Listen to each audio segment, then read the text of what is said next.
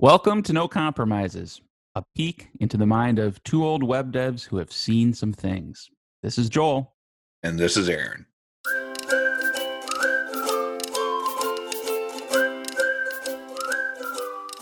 I don't think I've ever met a developer specifically that's like, you know what? Every day I sit down and plan I'm going to do this and I get it all done. And every week I finish everything on my to-do list and I'm just really on top of everything. And Aaron, not even you. Oh, damn.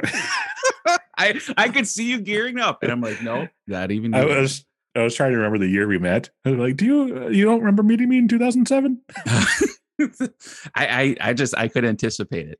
And it's really, honestly, I don't think it's specific to developers. I think just in general, there's always more work to be done or more things we want to accomplish than we can get done. But I thought I'd bring it up this week, specifically around developers, because that's what I am. And that's kind of like the people I know.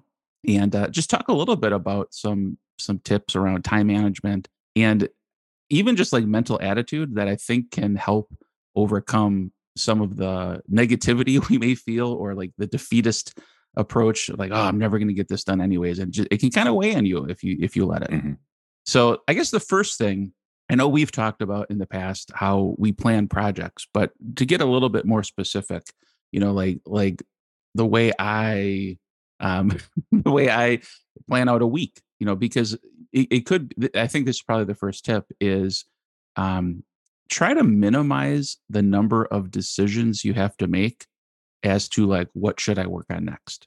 And so the reason I find this helpful is it eliminates decision fatigue, but it also can tamp down the tendency we may have to jump between things or to let like new emergencies, quote unquote emergencies, like derail what we had planned for a given day or week.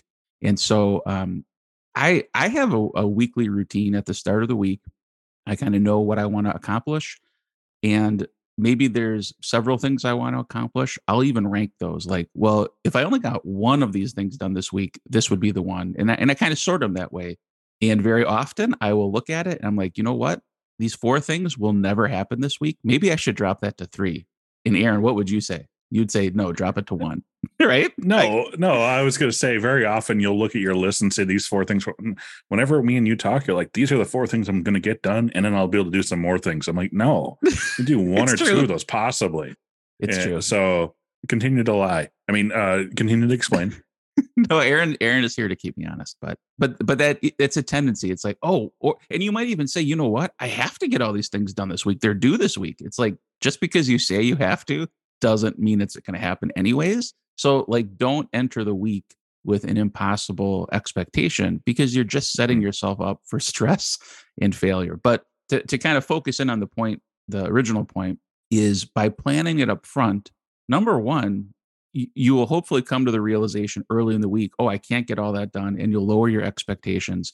But number 2, with that going into the week with that mindset, if something new pops up, you'll be like, well, I absolutely can't add something to it this week. I'll put that on my list for next week. And it just sort of changes the mindset from trying to be reactionary to like, no, here's my plan. I'm going to try to stick to it. And I'm going to try to make it a realistic plan, not like a super optimistic sunny day scenario. If everything goes right, I could get all these things done. I just had an idea and I kind of want to derail your topic here a little bit. Please. But it's super important. So one of the things that makes a developer not great and not fulfill their potential is panic and being rushed. Right. Yeah. And so you might start thinking, well, I'm working at this job or I'm working for these clients and I have to get these things done. So that's how I always thought too, because I'd hear people tell you like, oh, just prioritize. And if you don't get everything done, it's fine. And I'm like, you don't understand. If I don't get everything done, my boss is going to fire me. I won't have any money. Like, and then there's a lot of stuff. I have a family to support, all these different things, right? Yeah. And so a lot of this stuff comes into your mind. And so you're like, that's all great. And thanks for, this other useful book on how to prioritize your stuff, getting things done.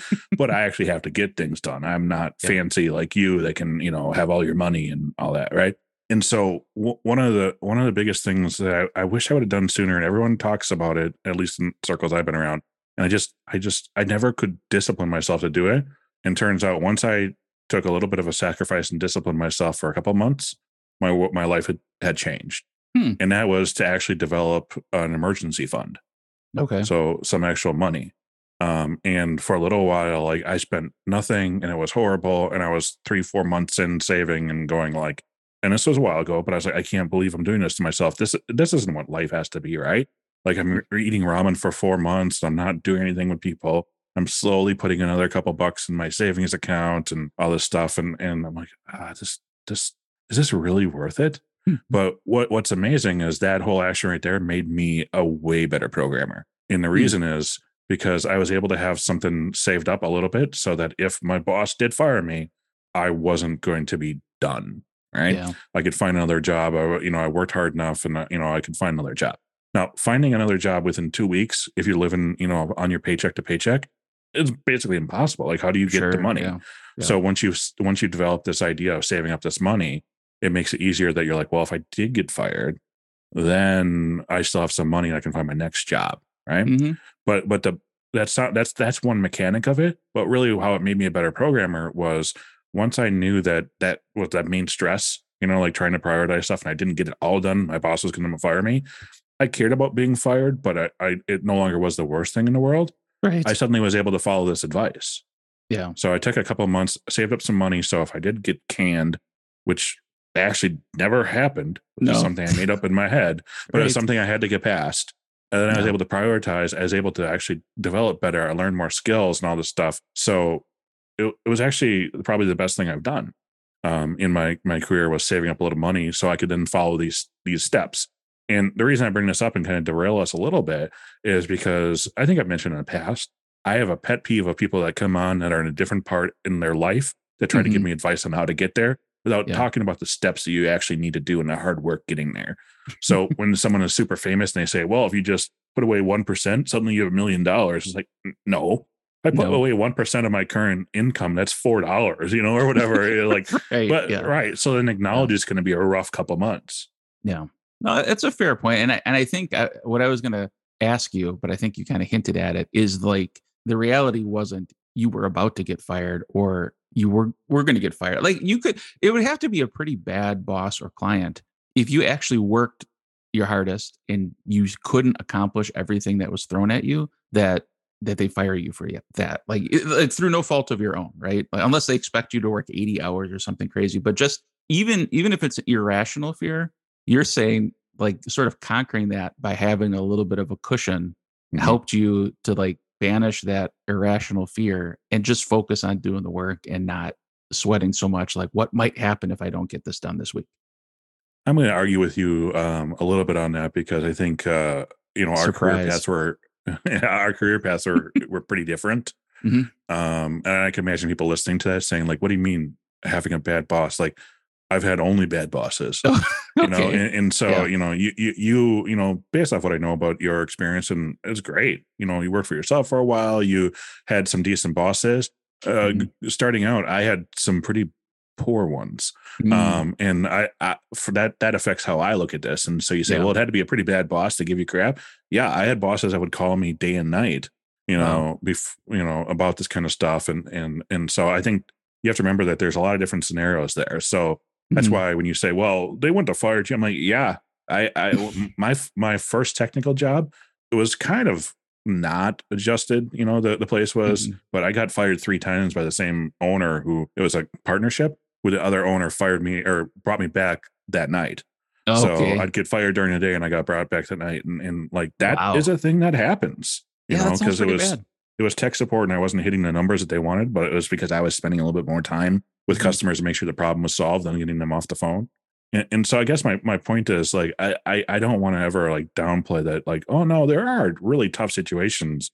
Yeah. And especially when you're first starting out, you get in situations where you don't have a choice. And yeah, it might be a bad boss, but there are a lot of them. There's a lot of people that shouldn't be bosses that are.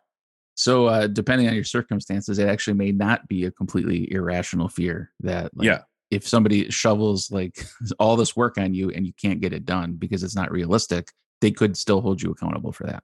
Yeah, and I think that happens a lot. I mean, I've heard lots of horror stories about that too. Yeah. Now, that's not to say that wasn't partly the developer's fault for not, setting proper expectations and all that stuff.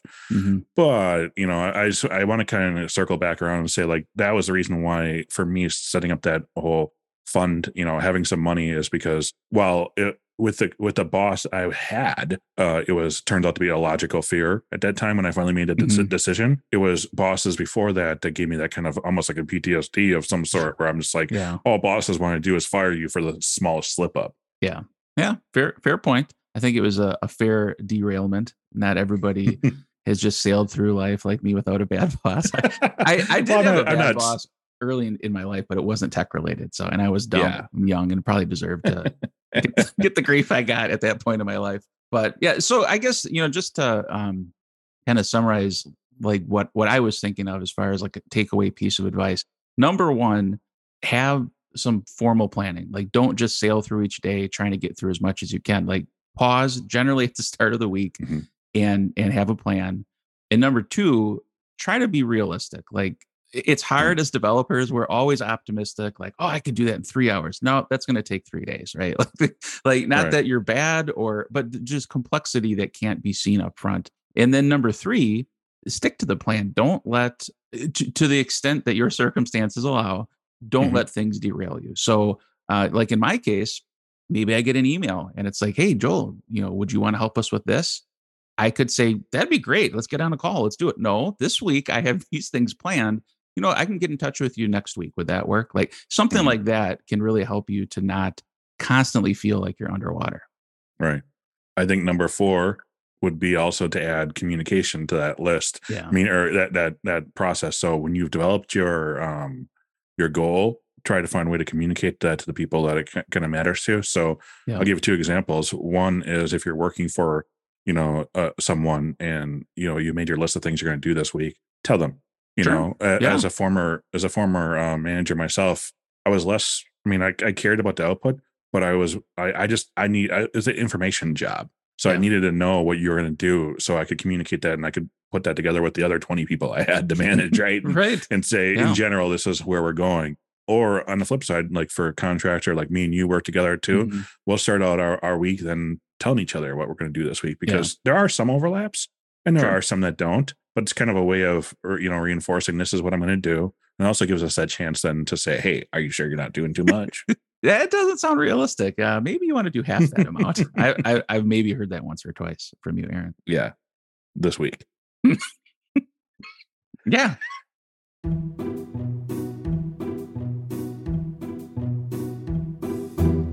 So here in Wisconsin, we do have some severe weather. I think we're sheltered from a lot of natural disasters, but like tornadoes, right, Aaron?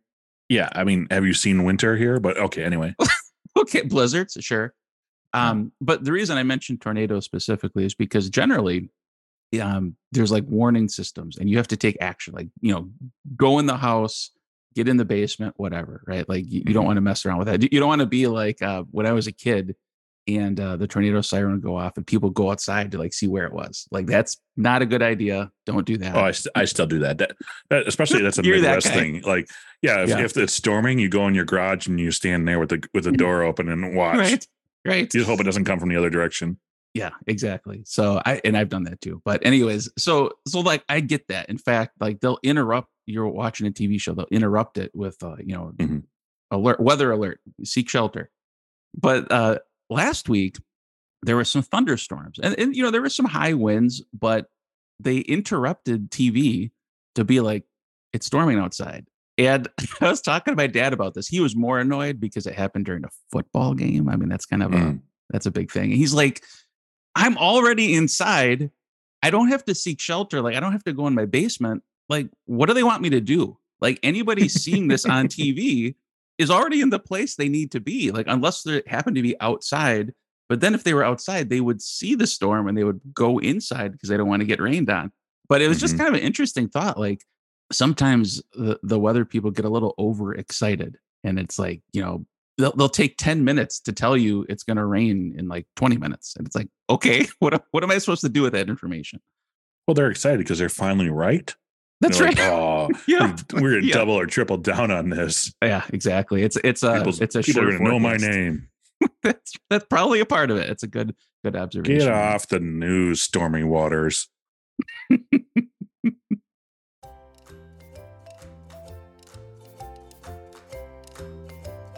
Are you curious what we've been working on or want to know about our most newest updates? You can sign up for our newsletter. It's at masteringlaravel.io, right at the bottom of the homepage. Plop in your email address and you'll get all the great news.